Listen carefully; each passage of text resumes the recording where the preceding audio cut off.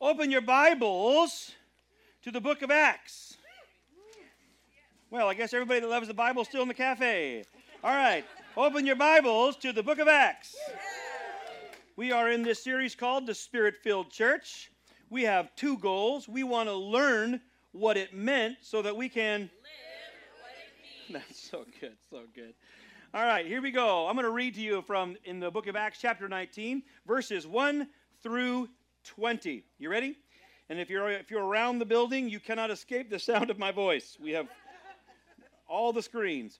While Apollos was at Corinth, Paul took the road through the interior and arrived at Ephesus.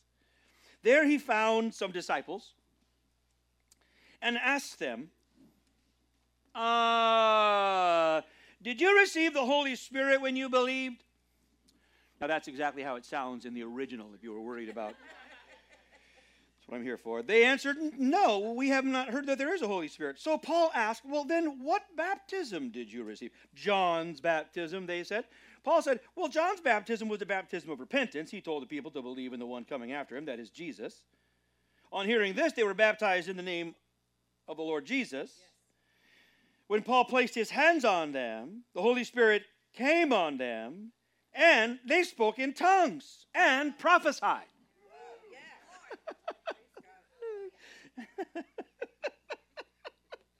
I like this church. There were about 12 men in all. Well, we'll come back to that. Paul entered the synagogue and spoke boldly there for 3 months, arguing persuasively about the kingdom of God. But some of them became obstinate. They refused to believe and publicly maligned the way. So Paul left. He took the disciples with him and had discussions daily in the lecture hall of Tyrannus. This went on for 2 years, so that all the Jews and the Greeks who lived in the province of Asia heard the word of the Lord. God did extraordinary miracles through Paul, so that handkerchiefs and aprons that had touched him were taken to the sick, and their illnesses were cured, and the evil spirits left them. Some Jews who went around driving out evil spirits tried to invoke the name of Jesus over those who were demon-possessed. They would say, in the name, this is how they did it, in the name of the Lord Jesus, whom Paul preaches, I command you to come out. 7 sons of Sceva, a Jewish chief priest, were doing this. One day, the evil spirit answered them.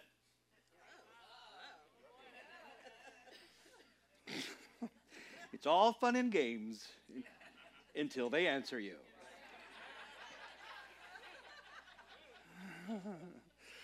One day, the evil spirit answered them, Jesus I know. Mufasa. And Paul I know about. But who, pray tell, are you? Then the man who had the evil spirit jumped on them, overpowered them all. He gave them such a beating that they ran out of the house naked and bleeding. When this became known to the Jews and the Greeks living in Ephesus, they were all seized with fear, and the name of the Lord Jesus was held in high honor. Many of those who believed now came and openly confessed what they had done. And a number who had practiced sorcery brought their scrolls together and burned them publicly. When they calculated the value of the scrolls, the total came to about 50,000 drachmas. A drachma was a workman's day's wage. So 50,000 days' wages. I don't know what that is with inflation. 5 million. Dr. Zeff says about 5 mil.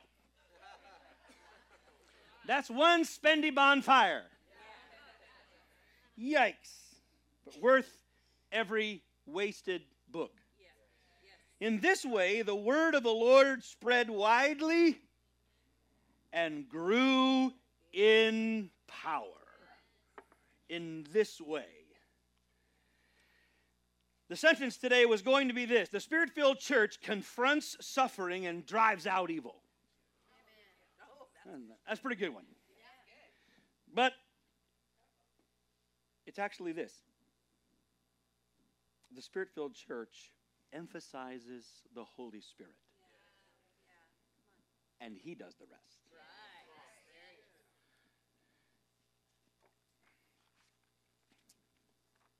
In Acts 19, Luke records an invasion from heaven. An invasion from heaven into the city of Ephesus, one of the largest cities of the Roman world and a great commercial center. Ephesus was also famous for the practice of magic. One of its greatest claims to fame was the Temple of Artemis. It was huge and constructed entirely of marble.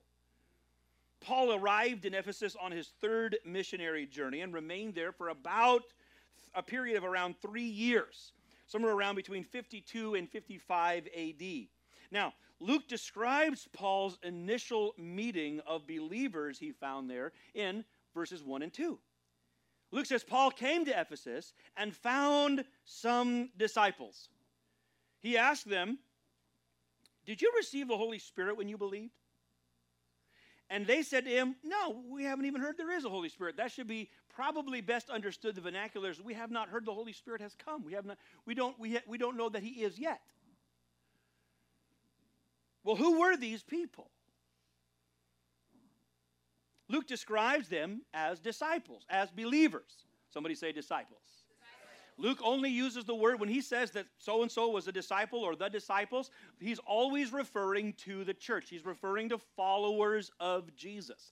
Unless, like in the Gospels, he may refer to, he may qualify it, disciples of the Pharisees or disciples of John the Baptist. But if he just says he came to disciples, especially in the book of Acts, when he says disciples, he means the people he's been talking about the whole time. And yet there are some objections that say, well, wait a minute. They couldn't have been disciples because they confessed to being unaware of the Holy Spirit, let alone recipients of the Holy Spirit. But the text speaks without any kind of ambiguity here. Luke describes them as disciples the same way he has all the time. Furthermore, Paul's question to these believers implies a great deal about Paul's own certitude about them. Paul asks them if they received the Holy Spirit when or since they believed. As a matter of fact, the wooden version in the Greek is even more telling. He says this: having believed, comma, did you receive? The only question in the sentence is, did you receive? It wasn't do you believe or are you believers? It's having believed, that's the fact. Having believed, did you receive? Paul's question infers not only that they believed, but that they be believed in such a way that Paul expected they should have received the Spirit. But for some reason, he asks them why or if they have. Why would Paul ask these believers, coming into their company, a non-robust company of 12?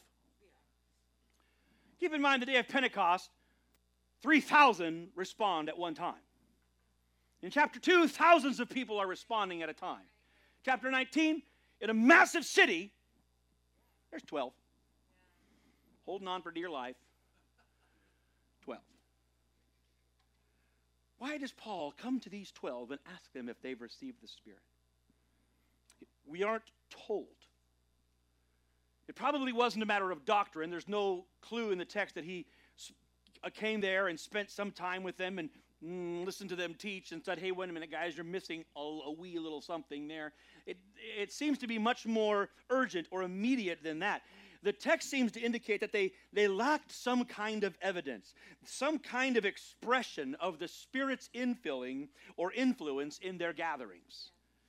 It may have been a lack of power in their midst.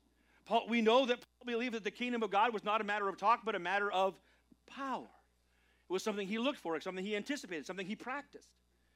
Or his question may have been prompted by the absence of what we would call prophetic expression among the believers. All throughout the book of Acts, as the Spirit comes upon people, there is a response. They speak prophetically, a language of prayer and praise we call tongues, or they prophesy. They declare the wonders of God, the glory of God in their understanding, or both. We aren't told.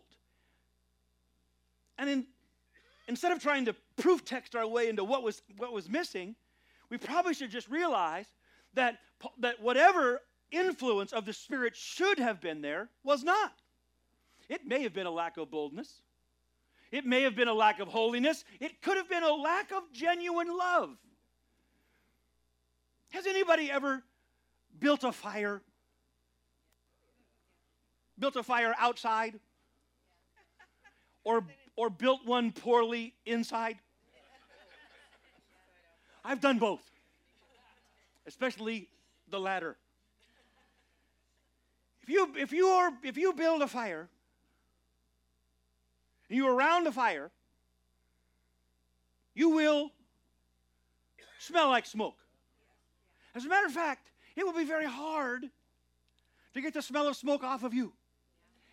Parenthetically, if you build a fire poorly in your house, you have to call people to come to your house and get the smell of smoke out of your house.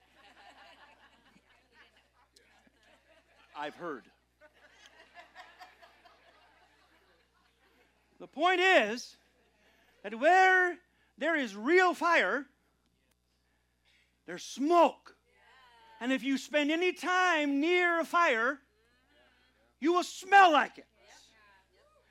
And what sounds to me like is Paul comes to Ephesus and says, why don't any of y'all smell like smoke? Where the fire? Something is missing. There's no condemnation. He doesn't throw rocks. He doesn't swat them, smack them. He just says, where the smoke?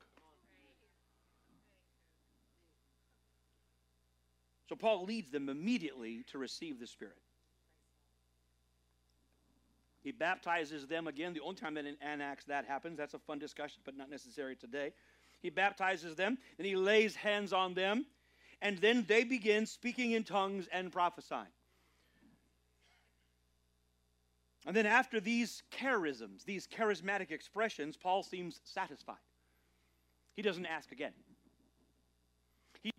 He's not satisfied after the water. He's not even satisfied after laying hands on them. But when they respond with this charismatic expression, that is the assurance that they and Paul needed to know. They've received the Spirit. You know, the Spirit wants to give us an assurance of His presence. He wants us not just to believe, but to know, to have assurance. So then after this, that's Paul arriving in Ephesus and ministering or ushering, emphasizing the Holy Spirit. Then he begins his ministry in Ephesus. Luke tells us about it. Verses 8 through 10 relay a summary of Paul's preaching and teaching. And Luke claims that Paul's preaching and teaching ministry was extensive enough that, quote, all who lived in Asia heard the word of the Lord. All who lived in that region near Ephesus, and this would include what we'll see later, even those 7 churches in the first part of Revelation, kind of that circle of churches in that south. What is that over here? What's the west? Is that southwest Turkey? Is that right? I don't even know where I am. But over here, that region of Turkey would have been saturated with the knowledge of the word. Now, in Luke's style, verse 10 gives a general summary. And then after a general summary, Luke always gives specific examples, sometimes extraordinary examples, which is what we see again. Luke 10, the word spread.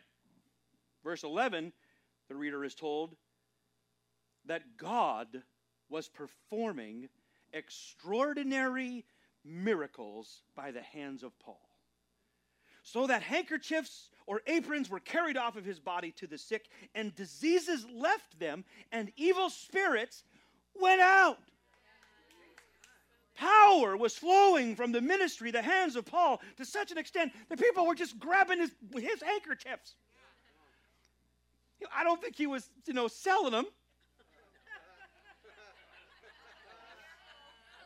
I am being careful. That's all I said. I'm just saying they grabbed them. Oh, sweaty. Yoink. And they run, and they put them on folks who are sick or oppressed. And these things become instruments of healing and deliverance. Luke says God was doing extraordinary miracles. Why were these extraordinary? This is super important for us to pause and recognize. Why are these miracles called something that were out of the ordinary? They were extraordinary because they were performed without the personal agency of the apostle. But they were not generically different from those wrought on other occasions. Healing and deliverance are not unusual. Healing and deliverance are not extraordinary. As a matter of fact, healing and deliverance are a normal part of the kingdom of God. So what distinguished them was not their nature or even their number, but just in the way that it was going on. In other words, Luke was saying it was getting crazy. They weren't even waiting for church. God was responding to their faith and their desperation with powerful compassion. God was doing miracles. In short, this was happening. In Ephesus, human misery, the fruit of Satan's power, was being wiped off the face of the earth because of the prevailing influence of the Spirit. Ephesus was being overcome by the Holy Spirit.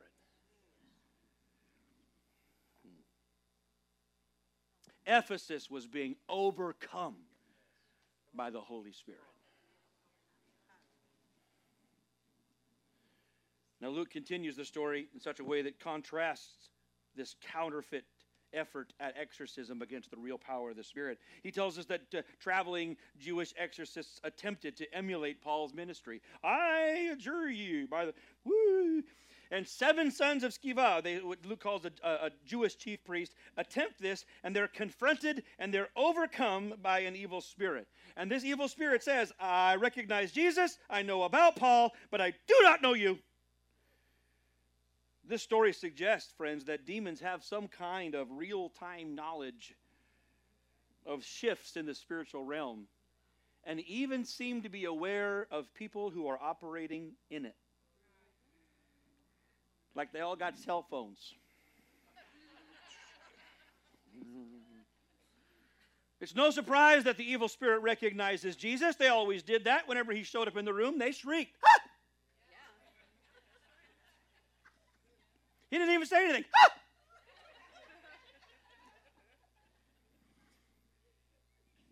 That he knows about Paul is intriguing, but not necessarily explained. I think it could be explained by just answering this question: what is it that Paul and Jesus had in common? Smoke. Same Holy Ghost. Somebody said same Holy Ghost. But what is clear is this, is that evil spirit, he has no regard for those attempting to merely use the name of Jesus as an incantation. The demonized man singularly overcomes 7 men, physically assaulting them, sending them on their way naked and bleeding and gross and embarrassed.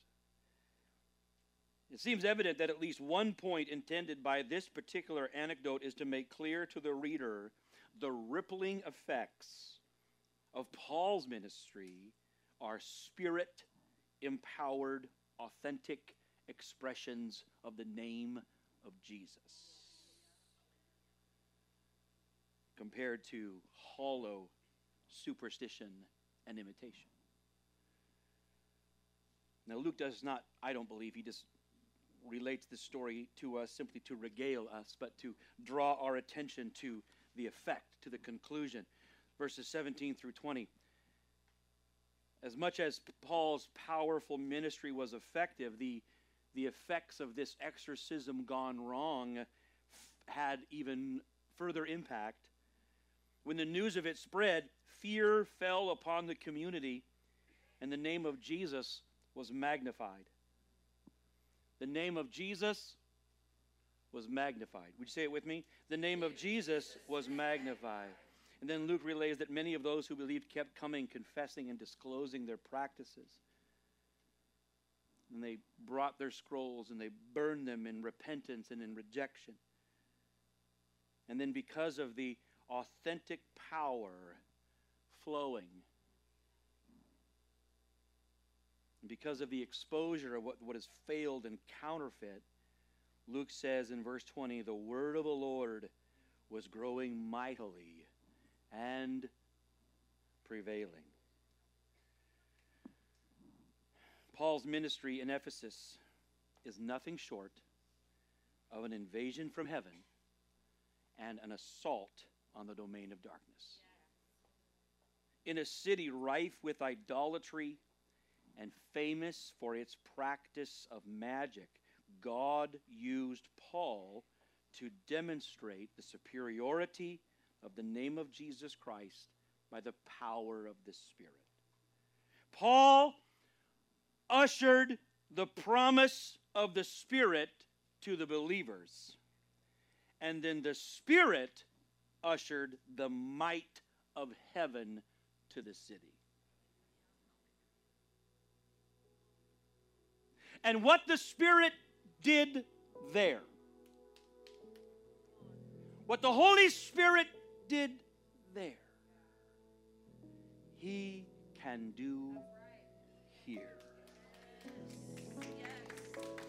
If we will give Him the same pride of place, if we will give Him emphasis, if we will give Him room, if we will not neglect His presence, His testimony, if we will keep ourselves open and hungry and humble and tender before the Lord, if we will prize the promise of the Spirit first, if we will make sure we always smell like smoke,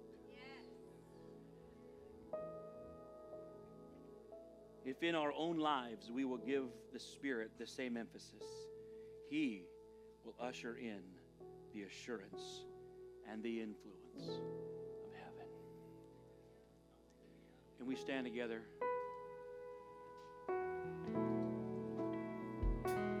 Come, Holy Spirit, I need you. Come, sweet Spirit, I pray. Oh, come in your strength and your power.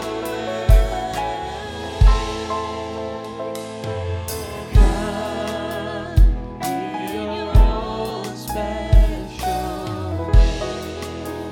Are you emphasizing the Holy Spirit? Are you emphasizing Him in your own heart, in your own home, in your own daily walk with Jesus?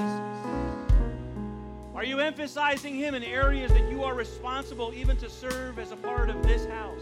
Will we, as this house, emphasize and honor the Holy Spirit? In many ways, this is one of the last words in Acts about this. From here on, we're going to follow Paul. Trial, tribulation, shipwreck, and arrest. But here in Acts 19 is one more clarion call to remind us that we, the Spirit-filled church, must emphasize the Spirit. I'm going to let you go here in just 1 minute. I'm going to ask my prayer workers to come, but I want to give opportunity for anybody in this room. Listen to this. Paul began this by saying, have you received the Spirit since you believe? God wants you to know, God wants you to have the assurance of the Spirit in your life. There's no reason for you to walk around confused or wondering. If you are, you might as well just lean in and ask. He wants to give us the same assurance that He gave those believers in Ephesus. He has a gift for you as well. As we ask for the Holy Spirit to fill us, He consistently gives us a gift, a charismatic expression, a language of prayer and praise. What a gift, what a marvelous gift, but also an assurance of His presence. So if you'd like prayer this morning, I'm going to invite you to come. And if you'd like, these will pray with you and for you. But one more time, can we just all together just honor His presence? Sing this chorus again. Come, Holy Spirit, I need you. Oh, Come, sweet Spirit, I pray. oh, come. Come in your strength and your power.